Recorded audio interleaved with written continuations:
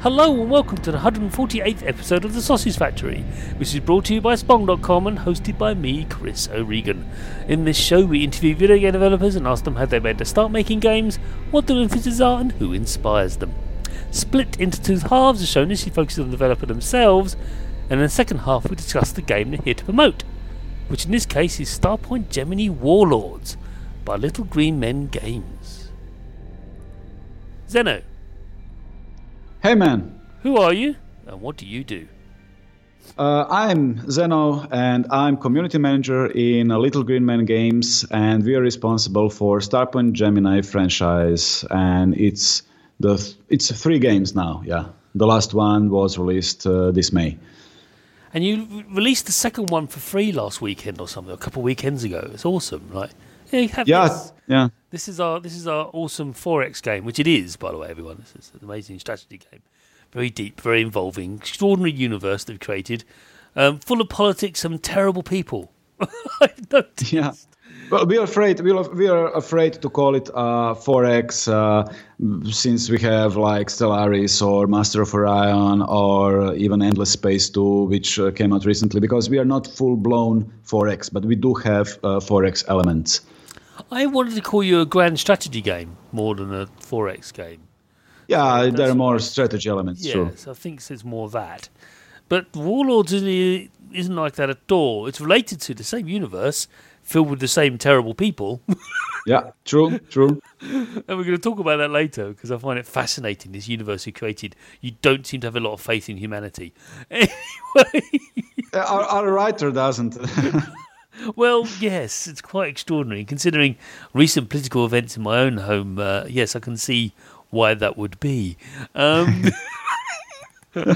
So, how did you make your start in the video game industry? Because you just said we were talking before the show that started 2 or 3 years ago. So give us a bit of a potted history, sir. Well, I did start back in 1986 on my Sinclair's ZX Spectrum. And I was just a gamer, and I was a gamer for years to come. I always wanted to enter the gaming industry, but I just had a chance like 3 years ago with Starpoint Gemini 2. And for the rest of our LGM team, I can just say that it just started as a dream of 3 brothers and their friend. And they had no previous game development experience. They were learning as they were making the game. So you can imagine how many mistakes they did and how many screw-ups they had during their development. But actually, it was a good thing, because they learned something. They released Starpoint Gemini game, and whatever they earned with that game was pure income, pure money, because they didn't have any budget for the game. They were making the game in their mother's kitchen for like 2 or 3 years, and then they released it. So earnings from Starpoint Gemini 1, from original Starpoint Gemini, gave them the opportunity to start up their own company and start doing games for living. And that's how we started on Starpoint Gemini 2. And Starpoint Gemini 2 was started by 4 people and finished by 10. So the company started to grow.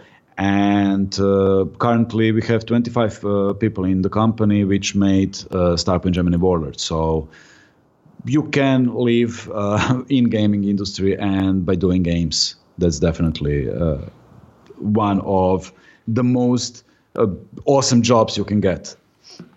It's a fascinating story. You say you started off with 4 and you ended up with 25, and it certainly shows that the Warlords is it's a terrific game. I really like it. It does all the things that I like to do in games. It's got the minutiae and it's got the grand universe in front of you as well. It's got scales extraordinarily well. 1 minute you're tweaking an engine to make it just a little bit faster, and next minute you're flying across the universe, hurtling across space, ramming into stuff. Well, it's all thanks to community, because to be honest, Starpoint Gemini Warlords was from the start a community-driven project. it's not Starpoint Gemini 3, because we felt that Starpoint Gemini 3 should be a grandiose game that will just eat Star Citizen and Elite for breakfast, and we were not ready for that at the time. But also we had so many fantastic community suggestions post-release of Starpoint Gemini 2 that we just couldn't fit into the game. Like we want a much bigger universe. We want to be able to conquer territory, have our own base.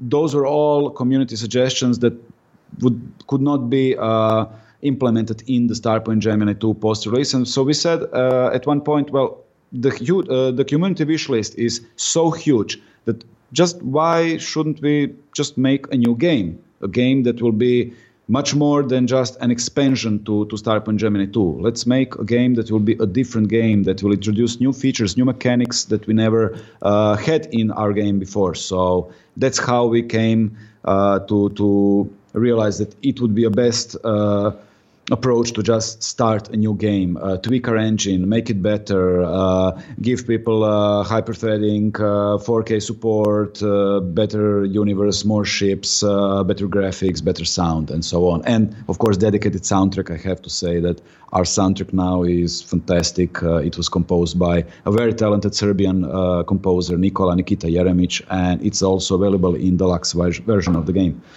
So you're based out in Croatia, is that right?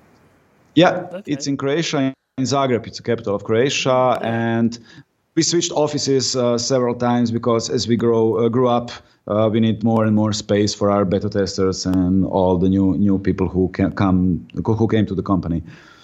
Yeah, it's extraordinary. More and more games of over the last 20, maybe 15 years, something like that. It's definitely been like, Eastern Europe and the Balkans and Russia as well. All those part of the world is like, we've been making games as well, Yeah, true. I mean, if you can remember, sounds I think one of the, but it's just like, wow, yeah. But I think one of the first games that was from the Eastern Europe and that really showed how awesome Eastern European game can be is Mafia. I think the first Mafia was made in Czech Republic or Poland. I don't remember anymore, but it was one of the first games that actually entered the mainstream and entered the almost AAA market with Mafia, original Mafia. And then of course, you got The Witcher, that series. Yeah, of course, yeah. Lest we forget, we couldn't do that without. They've done Poland have done a great job for Poland that game. Yeah, true. We said. I know it's a very different culture, very, very different culture. I know that.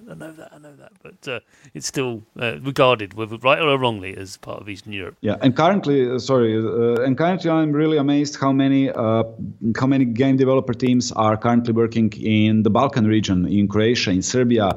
I mean, you have Helion, which is a space game, Newtonian physics, full realistic, and fantastic community is in that game already, and it's still in early access. And they're also on Steam. They're a Serbian team. You have the Red Solstice, which is a Croatian co-op game that is also well received by community. So there are really like 20 or more teams in the region that are currently living by making games. Fantastic. That's really good.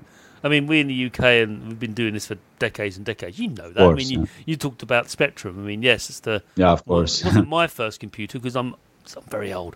So my first computer was a ZX81, which you know what that is too. That is the predecessor of the Spectrum. But have you heard about the new Spectrum coming out? There's something called a Spectrum Next. Not about Spectrum Next, but I know that Retro Gaming Computers, or what's the company called, made Spectrum Vega, and there are some issues with legal issues. Yeah, it's not that. It's a separate team. And it's a completely separate team, and they're making a brand new Spectrum, a genuine Spectrum computer. Oh, cool! I didn't heard about that. I mean, I was backing up Spectrum Vega on Kickstarter. Yeah, this wasn't. Yeah, that was on Indiegogo, but this is on Kickstarter, and it was very successful. It raised about £750,000. Oh, cool! And it's coming out in August as a simple board, which you can put into a Spectrum, and then in January next year as a full-blown machine. So it Cool. it has an Z8. Well, it doesn't have a Z80. It emulates, kind of emulates, but it's FBLA stuff. But basically, it runs the Z80 processor twice as fast, what it can, so it can run these old games, but they become really fluid. It's amazing. Yeah. So cool. I'll definitely check it out. Yeah. I'll send you a link at the end of the show. But Sure. And I thought you mentioned Spectrum. I thought, I grew up with that too. And also in Eastern Europe, you had a lot of clones of that machine, didn't you? In Russia, and they had a lot of Spectrum clones come out. Well, I'm not sure. I know I had the original. Cool. I had the original. Oh, okay. 16K, I think it was. Yeah. And later I moved on Amiga 1200 and. Yes. Wow. I mean, I still have my Amiga 1200. I installed CF card in it and installed Workbench, and it's working. Yeah, it's amazing. It's working perfectly. They shouldn't be. You and I know they were designed to last 5 years, not 25 years, but they still go. They still go. And it's working perfectly, yeah. And I have my Nintendo Game Boy from 1989, and it's still working. And I have my Super Mario and The Hunt for Red October and some of those games. As I said, I'm gamer first, game developer second. Yeah, for the sheer amount of time I invested in my life in gaming. So I'm going to ask you this next question, and this next one's a bit hard to answer, and every time I ask it, it becomes harder and harder for me to do so, but I'm going to try anyway. You are creators, you're representing Little Green Men Games, so I'm going to ask you this question. What do you believe influences you as creators? What is your biggest influence?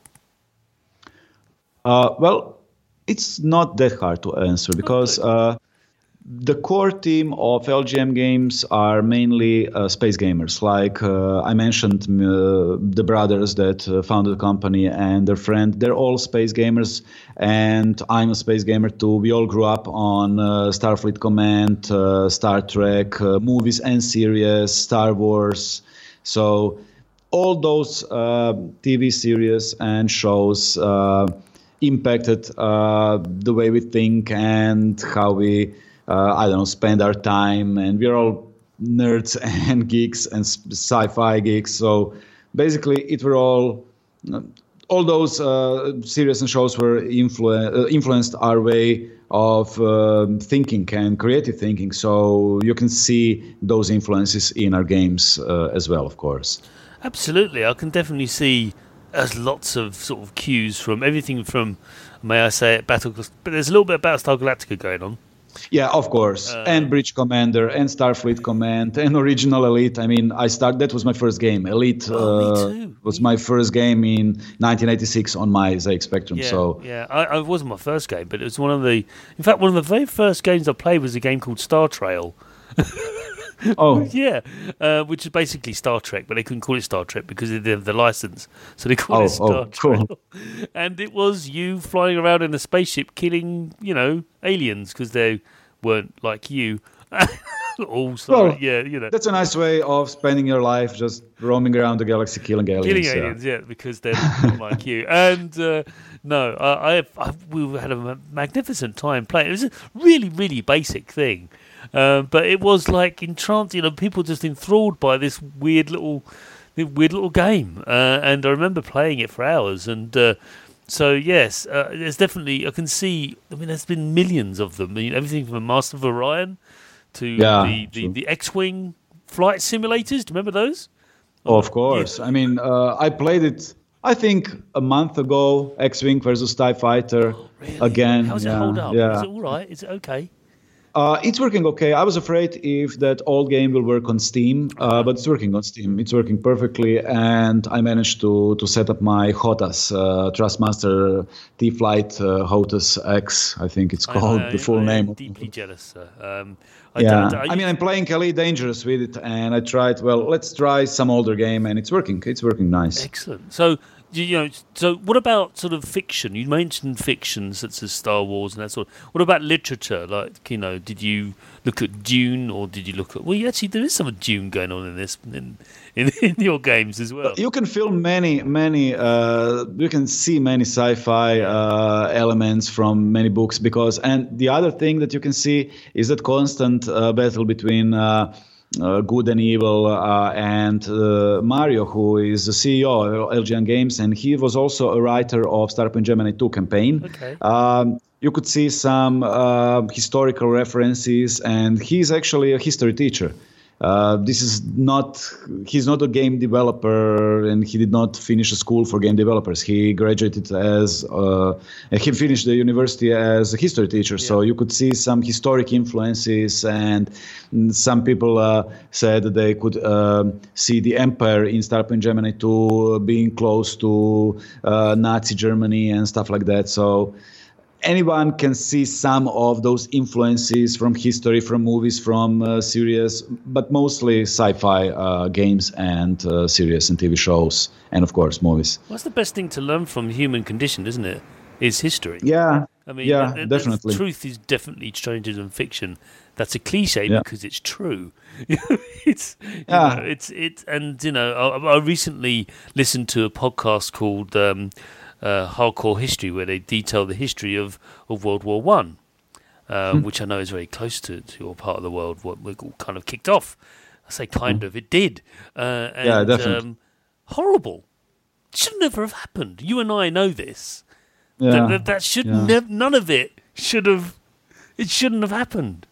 But it never gets. I think it never gets old. I mean, open History Channel, and you still have, I don't know, like 10 different shows about Hitler. Yeah. So it never gets old. No. So World War One or World War Two thematics is always popular. I mean, you have Verdun. It's I think I spelled it wrongly. It's a game on available on Steam. Yeah, it's Verdun. An indie game. I know more about the Battle of Verdun than the video game, but that's probably a good thing. But again, something that really shouldn't have happened. That was terrible. But to make a video game out of it is very brave.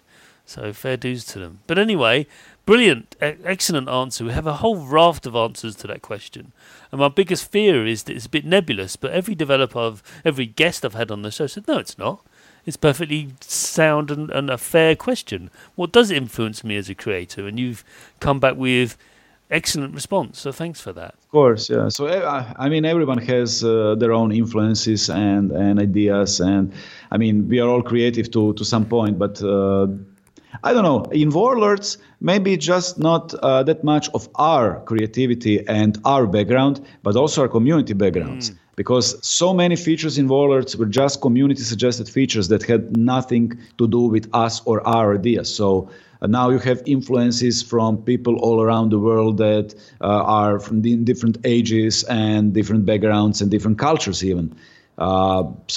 Yeah, it's, I think, more interesting this way. Yeah. For Starpoint Gemini 2, we can pretty much tell you what were our influences for creating the game, but also there were many community features that were later added during early access. But in Warlords, we just gave proof of concept at the start, and people really kicked in with fantastic ideas and suggestions during the year. So that's really great to hear. It's definitely not just our influence anymore or our ideas. It's just a mixed, the whole mix of ideas all around the world. Yeah, basically, it's like it's your fault.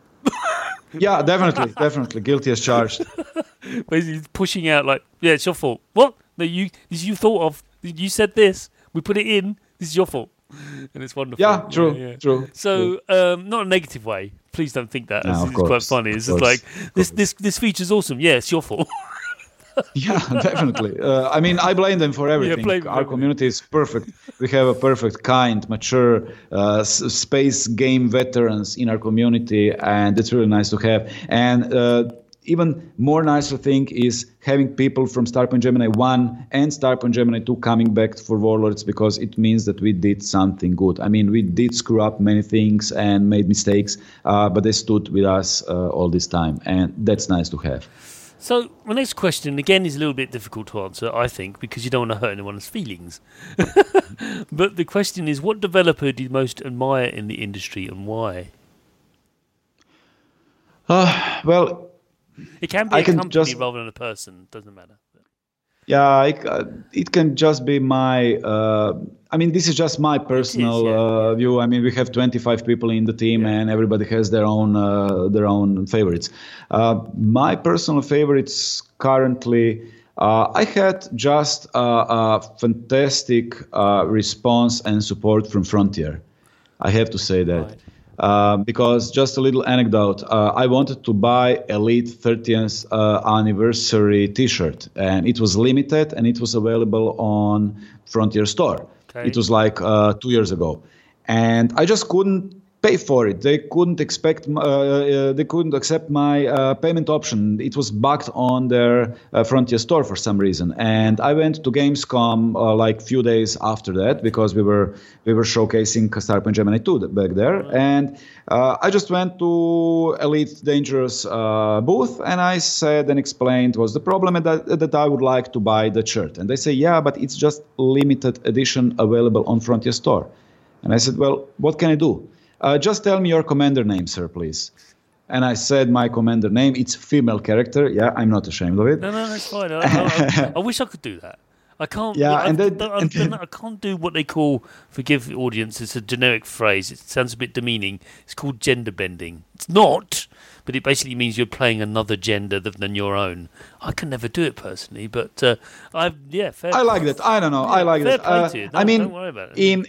In most, okay, it's not in Elite. You cannot see your character yet. You can in Hollow Me feature, but you cannot see it yet. And in World of Warcraft or all other games that I played, I just didn't want to stare at males as for 9 years. There it is. Because I played 9 years of World of Warcraft, so I had female characters, and I just stared at female asses, and it was just. I get it.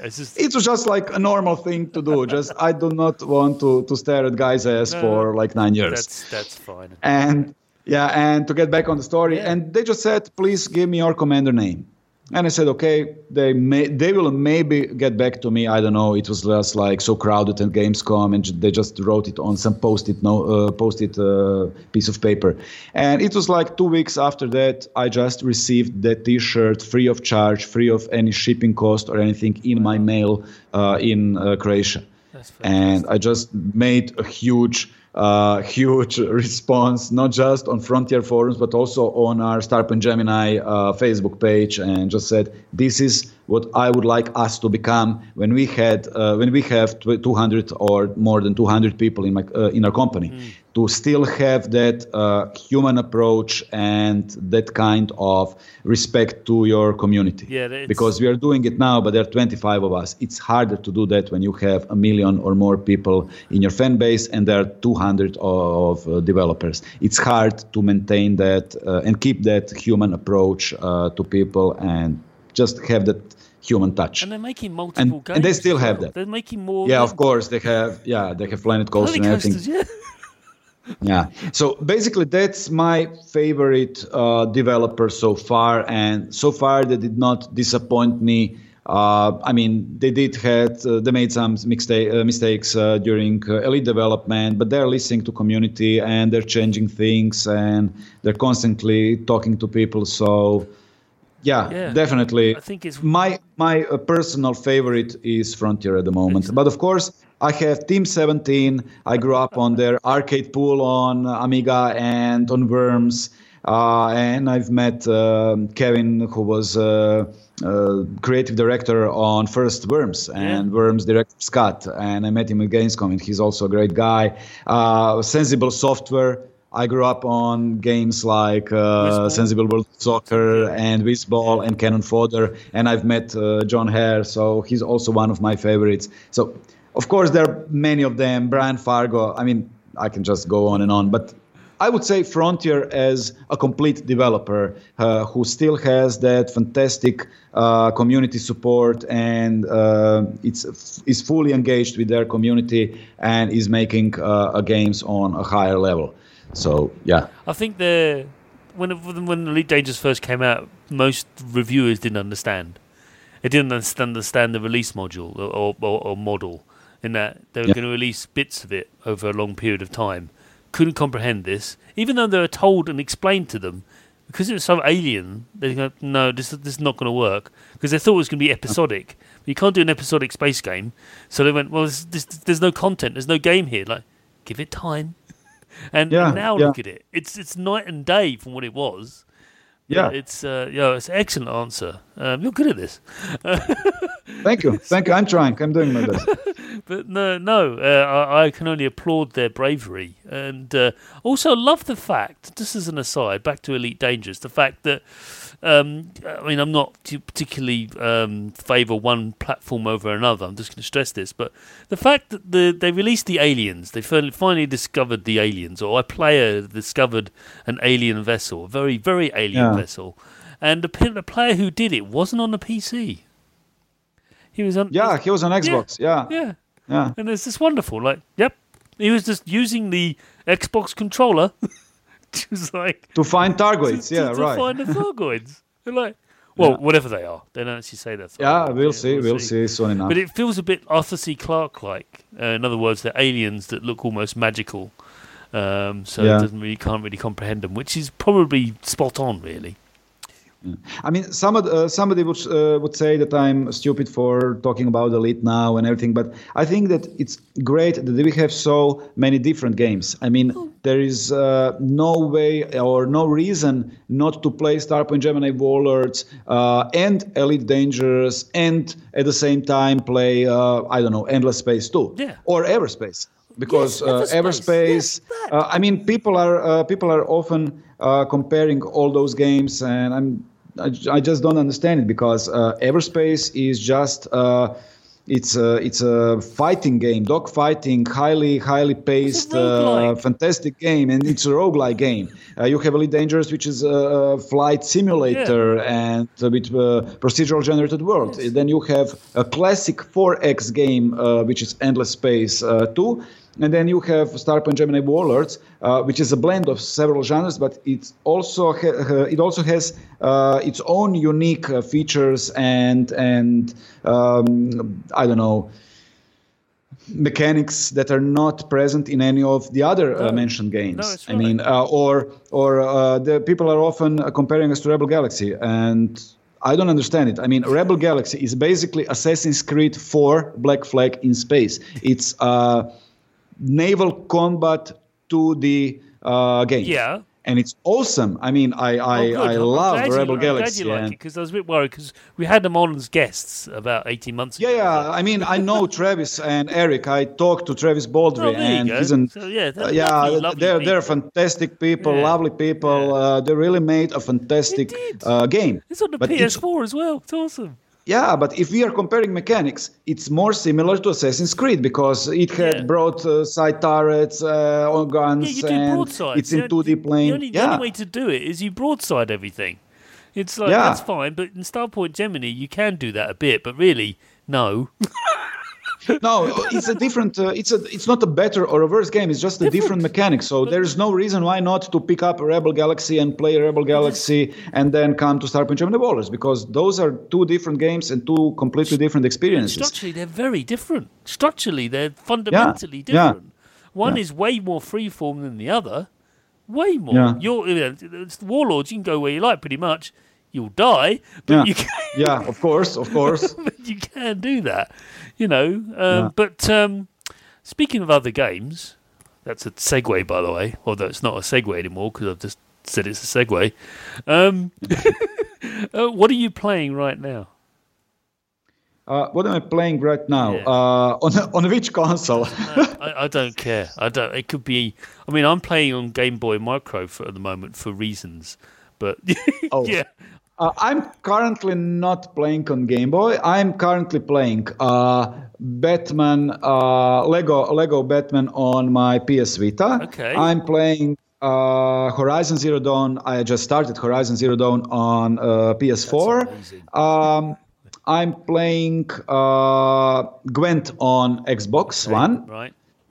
And I played Beholder on Steam. Okay. It's a great small indie game that reminds me of Papers, Please and This War of Mine, because it has that communist dark atmosphere. I don't know how to claustrophobic. I've always found you're basically I don't know, you are in a building and you have to spy on the residents of the building and report them to the government, which then this is terrifying. which beats them and evicts them. And of course, you are just injected with some kind of serum that allows you not to need any sleep. So you can just basically spy on them day and night, but you have to care for your child and get money and blackmail them, report them so they can get beaten up and evicted or shot. I don't know. I mean, it's really do this. She sat there, and she eventually shopped his the character, his son. Mm-hmm. She basically shopped his own son to the authorities. Yeah.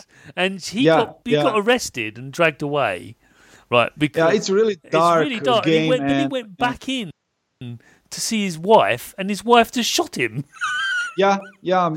I so far I did not report my son or daughter or my wife. Don't do that. Yeah, I won't. But yeah, it's a fantastic game. It has that special atmosphere. But I'm trying to play everything, and I don't have enough time to play everything. No. So I'm just starting here and there on each console and just returning. I would highly recommend you carry on with Zero Dawn. That game, the Guerrilla have done an amazing job of turning around their reputation for being the Killzone shooty bang bang game people to making this amazing story and this amazing. Guerrilla Games really amazed me with Horizon Zero Dawn. I'm only like 3 or 4 hours in, but I already am afraid of continue playing it because I know I will not be able to stop. No. And I'm afraid of that. Yeah, because there's so many things to do around the game and around the main story. And just, I think I spent an hour just hunting rabbits in Horizon the other day. What a time to be alive. This first half of this year for games has been ridiculous. Yeah. Straight up ridiculous. It's just relentless. They keep coming, these amazing games. I personally blame Zelda. Okay, I don't have Nintendo Switch at this time.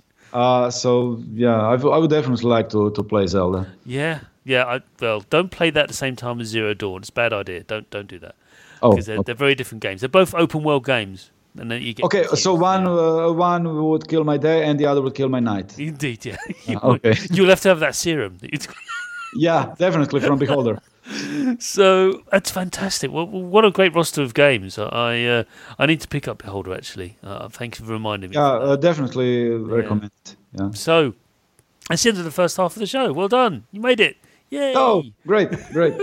And I'm still alive. You're still alive. Yeah, it's kind of like boss monsters and stuff. So the first 5 questions are relatively easy because they're all about you.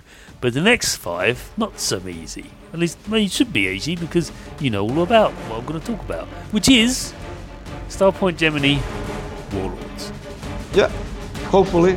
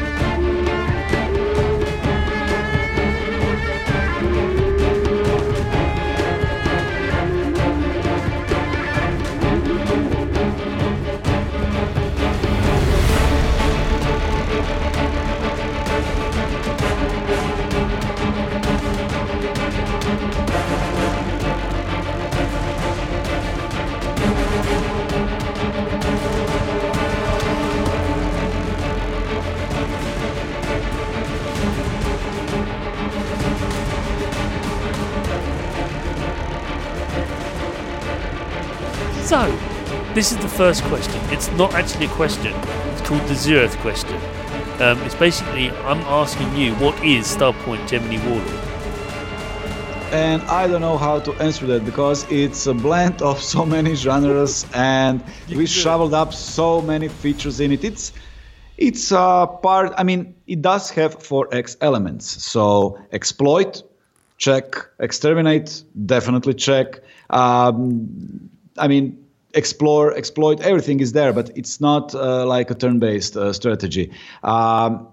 It does have some strategy elements because at some point of the game, as you gradually progress through the game, you do start to conquer some parts of the galaxy and manage your fleet and manufacture more ships, and so you have that micromanagement part where you really need to be tactical and to think about what part of your border is endangered and what part is not, and how to go with diplomacy, because we have diplomacy too, and basically we have RPG element, not just because you can level up and gain experience points, but because you have skill points and perk points, and you can make your character builds or ship builds. So yeah, it's a blend of genres. It's not so much space simulator as it's a tactical combat simulator with RPG and 4X elements. That would be maybe the best way to describe it. You start off with the game. I don't want to sort of do any spoilers because this game has so much depth to it. It branches out relatively quickly, but you ultimately are a commander of or warlord of a spaceship, which eventually you get given some really rubbish little thing. No, it's no offense, but it's not. Yeah, of course. It's good. No, it's actually quite good as a ship to start off with. But no, we were mean bastards. In tutorial, we show you how the game can look like in later stages. We gave you a good ship. We gave you better weapons, and then when you just start to pawn everything, then we strip you all of it and just give you the starting crappy ship and say, now go and do what you want. It's a classic trope of video games. Like it's still rude and mean. It's rude and mean. It is rude and mean. There's all this awesome stuff you could do in 20 hours.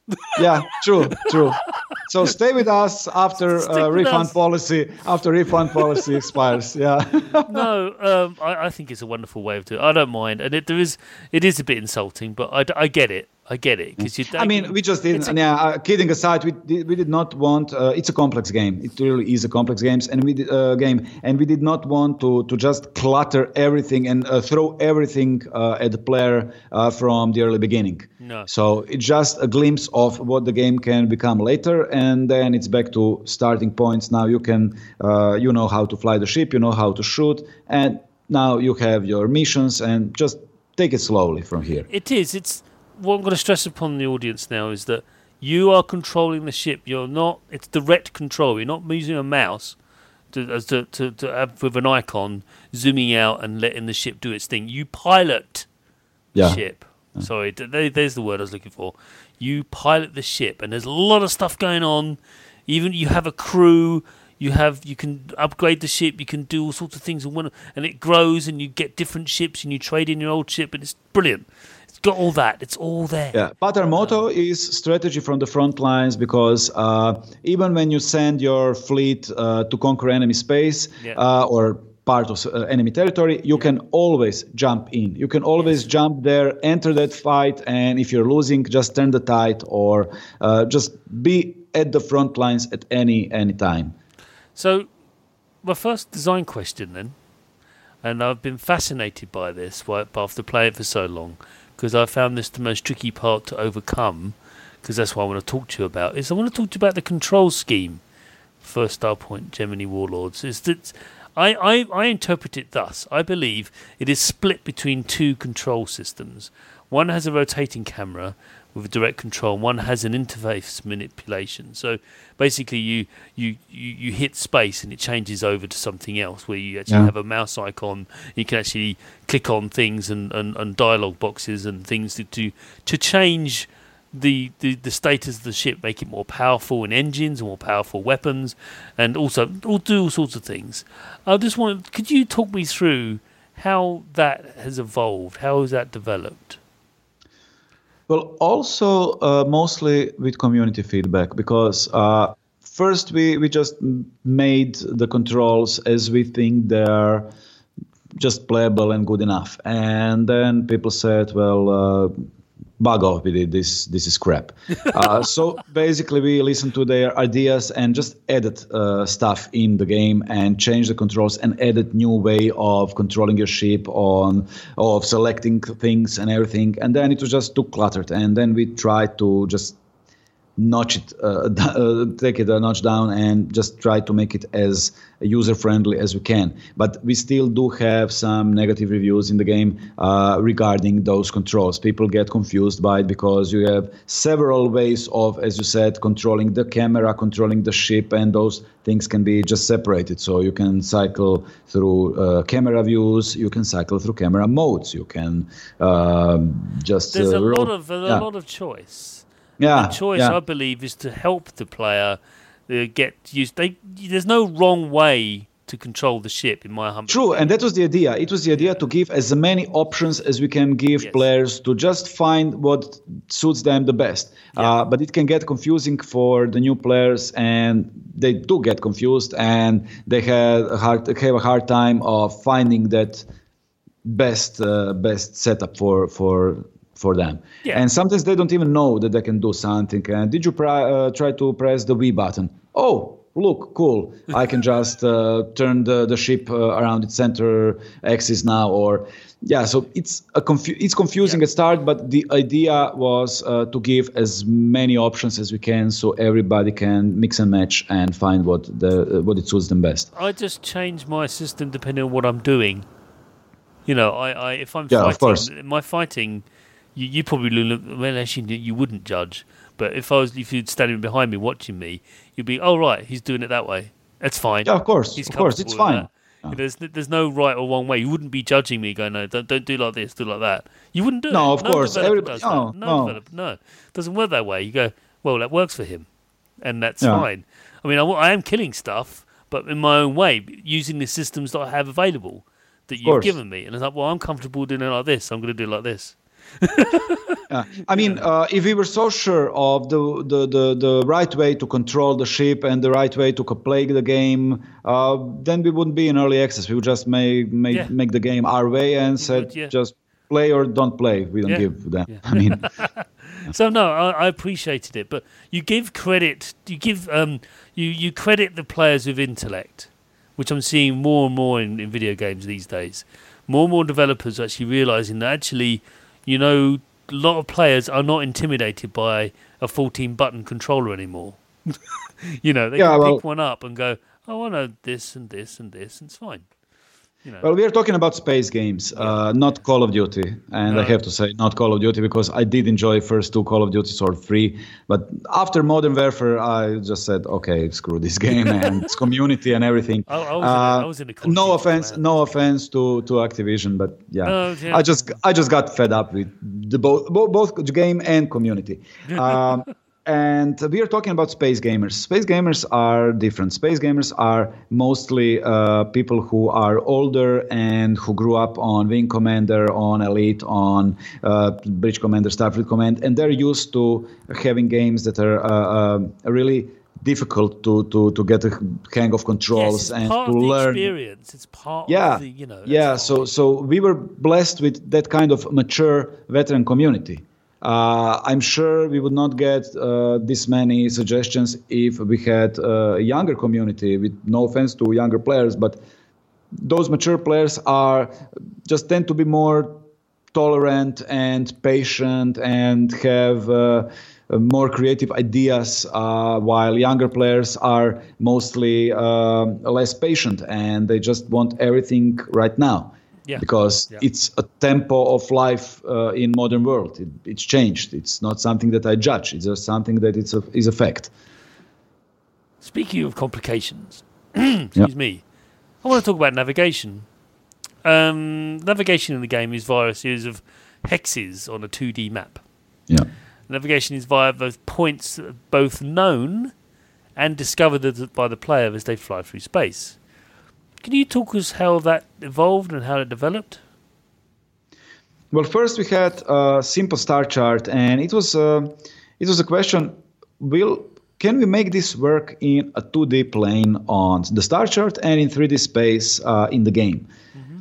And actually we could, because if one planet is, let's say, up on the axis and the other is down on star chart, if you press as a waypoint to go to that other planet, your ship will just go there, and your ship doesn't mind if it's up or down or left or right. So it was not that difficult. The more problems we had because some people wanted to have an active map, so they wanted to have stuff moving on the map real time, and that's something that we changed from beta to the release.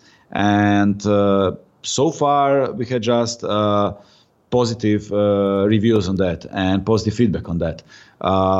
Because it's cool, you're doing those micromanagement thingies on your map, sending civil fleets to do their job, merging your newly manufactured fleet with your older one, while you are traveling from point A to point B, and you're constantly seeing your ship, and you can see where it is at any given time. So you have an active map, and that's something that was not easy to do, but we did manage to implement it, and it works smoothly for now. Excellent. Yeah. I just wanted to talk about it because it's one of the things that struck me as one of the most well implemented systems that you've got there. I know exactly where I am, and it's a big map. You can zoom right out and go, oh my God. It goes on and on. It's huge. It's a huge game. I want to talk about people. I blame our community. Yeah. As I talked before, community is to blame for everything because they said we want a bigger space than in Starpoint Gemini 2. So we said, okay, let's make a bigger map, and it turned out to be 9 times bigger. Yeah. And then they said, yeah, but we want the ships to scale better and to have the wow feeling of those mammoth ships like carriers or dreadnoughts. Right. So we rescaled the whole game, and everything looks bigger and more massive, and the space is bigger. Everything is just bigger in Warlords, and that was also one of community requests. So we said, why not? Speaking of large ships, combat seems to do.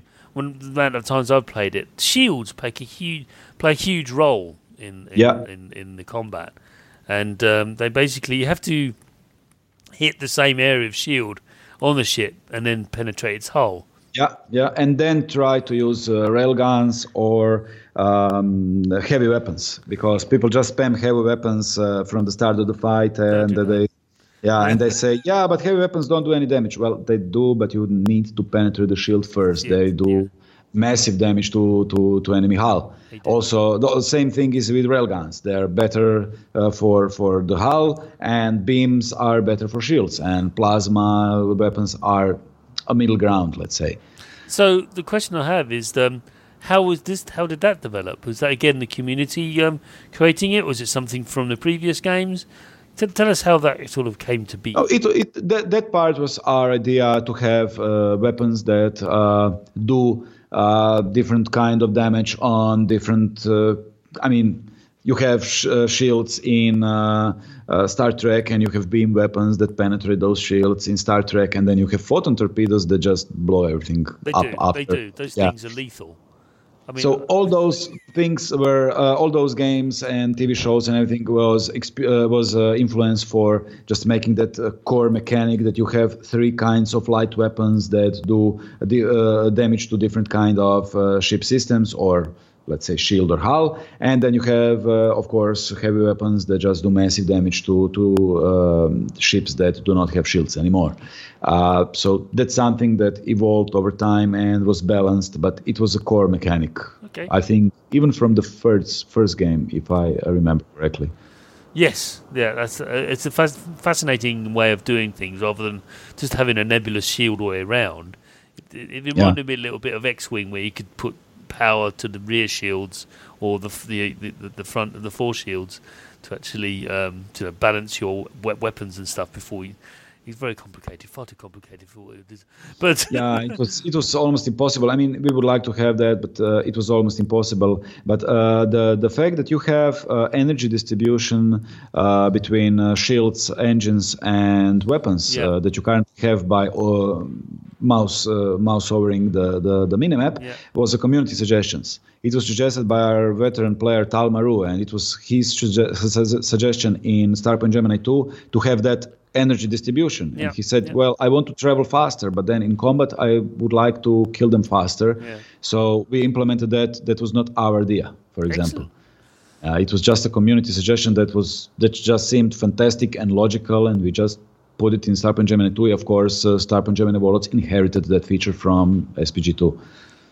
The last question then. I know all good things come to an end, but you've done very well. But this is about the RPG element of Starpoint Gemini Warlords. So progress, I believe, you may disagree, but one of the means by which progress is measured in Warlords is by the power and flexibility of the player's ship. The main ship that's true. line. That's true. How have you balanced the game against those who are rather adept at min-maxing, assuming you know what I mean by that? Well, balance is a constant evolving feature, or I don't know, it's not a feature, I mean, it's a game balance, but we are constantly tweaking it, listening to players. We still have people who think the game is a bit too hard on easy, and we have people who would like something a bit more or harder than extreme. So you have a whole that spectrum of players ranging from people who just can't beat anything because they're new to the game. They don't know how to control their ship, how to utilize their weapons, and of course equipment or skills. And you have people that just go through the game like knife through butter, and they don't have any problems with enemies. So it's a constant changing thing. On every update, we at least have some things that we changed in-game balance to make it better after, of course, community feedback. And every new feature that we implement also challenges that game balance, and we also currently have to do that rebalancing again and again. And we are working on first DLC, which will come up later this month, and it will be a bounty DLC. It will be called Dirty Dozen, and I think this is the first time I publicly said the name. Because I think it was decided like today morning or yesterday evening, something like that. And actually, we always try to give people something to do in free content updates. So the bounty mechanic and searching for clues, searching for your targets, and several bounties will be available as a free update in base game. But what we will add with the DLC is several extra ships that were requested again by community. I blame them for everything. Because they said, give us some of our old ships from SPG2. We are nostalgic. We want to play with some of our old ships, popular ships. So we decided to implement several hard bounty targets that will have those unique ships. And the only way to get those ships would be to capture those bounty targets. So they will have their storylines, they will have their unique ships that will not be available anywhere in Gemini except on those targets. And I'm talking about 3 targets with 3 different ships. Nice. So just one of each of those ships will be available in game, and you will have to capture or kill that target to get the ship. And that's something that we will add with DLC. But the bounty mechanic as a feature will be added for free in as a content update. Fantastic. That's something that we did from Starpoint Gemini 2. We just try to keep even the base game players. We try to keep them engaged and give them something new to play with each new update. Not just make them or force them to buy DLC to enjoy the content. DLC will just add to the content, but even the base game players will be able to bounty hunt and hunt down those targets all around the Gemini. Awesome. It's a great add-on and great response to that struggle for any RPG maker. Like, how do you stop those power players? Well, you can't really. If that's how they like to play the games, and that's how they like to play them.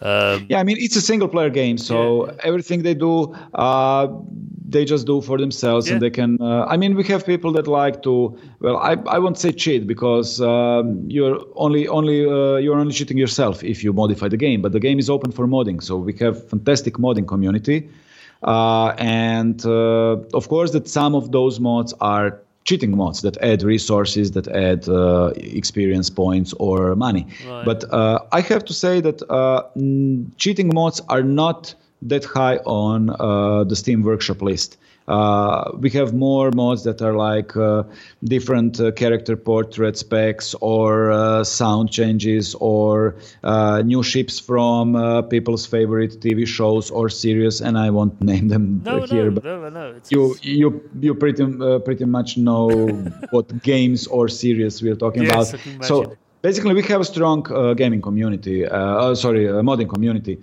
And the game is open for everyone. So if you modify your game in any way, then you're just cheating on yourself. We are not multiplayer games, so it's not unfair to anybody but yourself. You're ruining your own experience. Or maybe you're not. Maybe you like want to do that. Yeah, that's fine. Yeah, so we do not judge that. I mean, if somebody wants to play as... I don't know, to get his empire up and running quickly and then just roam around his galaxy. Well, that's also a way to play. Yeah, that's fine. It's not where. And we had a guy on the forums who actually befriended the all galaxy. I think he just killed the pirates, but all other factions are his friends, and the whole star trust is green. So. Basically, it's also one way that you can play this game. He just did not use violence. I mean, pirates are pirates and they're scum and they needed to be exterminated. But anyone else, he didn't bother. No. But anyone else, he didn't attack them. He became his friend, and they're still sending him resources as gifts. I mean, that's one way to get resources. The other is to just conquer them and exploit the asteroid fields or planets or everything. So that's also a way to play the game. And I was amazed to see his approach and that screenshot. And it just shows that you really have a choice in the game. Yeah. Nothing is forced on you. So Zeno, it's been fantastic chatting to you about this awesome game. Starpoint Gemini Warlords, or just Warlords. And it's out on Windows PC. Anything else planned, or is it just on Windows PC at the moment? Well, we do have a plan to release Starpoint Gemini Warlords on Xbox One in February next year. Wow.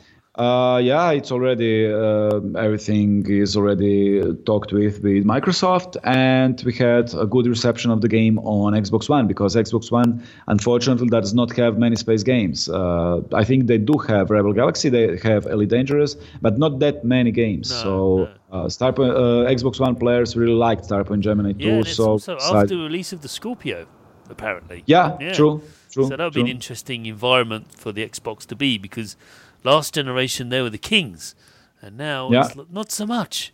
And it's like, well, what's going on, Microsoft? So yes, you're right. There's a dearth of space games on the Xbox. So. That's one thing that we are working on. So Xbox One version. Okay.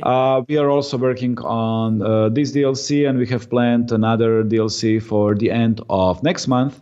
So there will be some DLCs in the coming month that we will release pretty close one to each other. But we are also adding, as I said, free content with each DLC for base players. So DLCs are adding to the game, but they're not mandatory to play, and not having them will not ruin the experience of a player.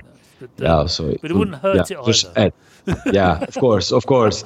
And we are also thinking about continuing to work on our VR version of Warlords. Right. But because the market was changing constantly, and it was either Vive or Oculus or both, and the prices were jumping up and down, so we just put it on hold and said, let's just do the game right, and we'll talk about VR later. So that's something that's under discussion now, because having a space game in VR, it's perfect match. It is. Space in VR is a perfect match. But I've only got the PlayStation VR, which is, I say only, it's a great system. I have a Pro with it, and it works very well, very well. But you're right, it's the hardware required to own a VR system for PC is not easy. and it's quite Ah, expensive. definitely. You need a lot of USB ports, dozens of them, in order to get it to work. Yeah, for controllers, for Wi-Fi, for everything. Yeah. It's quite extraordinary. So it's been fantastic having you on. Thank you very, very much for sharing your thoughts and opinions about Warlords and the ZX Spectrum, which I didn't expect. Yeah, thank you for inviting me. I mean, it's always nice to talk about my memories and my childhood. Yeah. I hope you got something out of it. I did, certainly. Sure. You're more than welcome to come back on to talk about your next adventure, whatever that may be. Sure. But in the meantime, thanks very much. Yeah, I would love to come back anytime. So, yeah, it was a blast. I had a blast. And so ends another episode of The Sausage Factory. Do leave us an iTunes review, and you can also, don't forget, listen to us on Stitcher.com. So just go to Stitcher.com and you can stream the show from there. You just look up The Sausage Factory and you can find us. That'd be great. You can follow me on Twitter at Chris O'Regan, no apostrophes. And if you want to email me any feedback on the show, or actually you're a developer, you listen to this show and want your game featured on it, please do email me at chris@spong.com. Also, don't forget to check out the Computer Game Show, which is the stablemate podcast, should we say, of spong.com. Bye!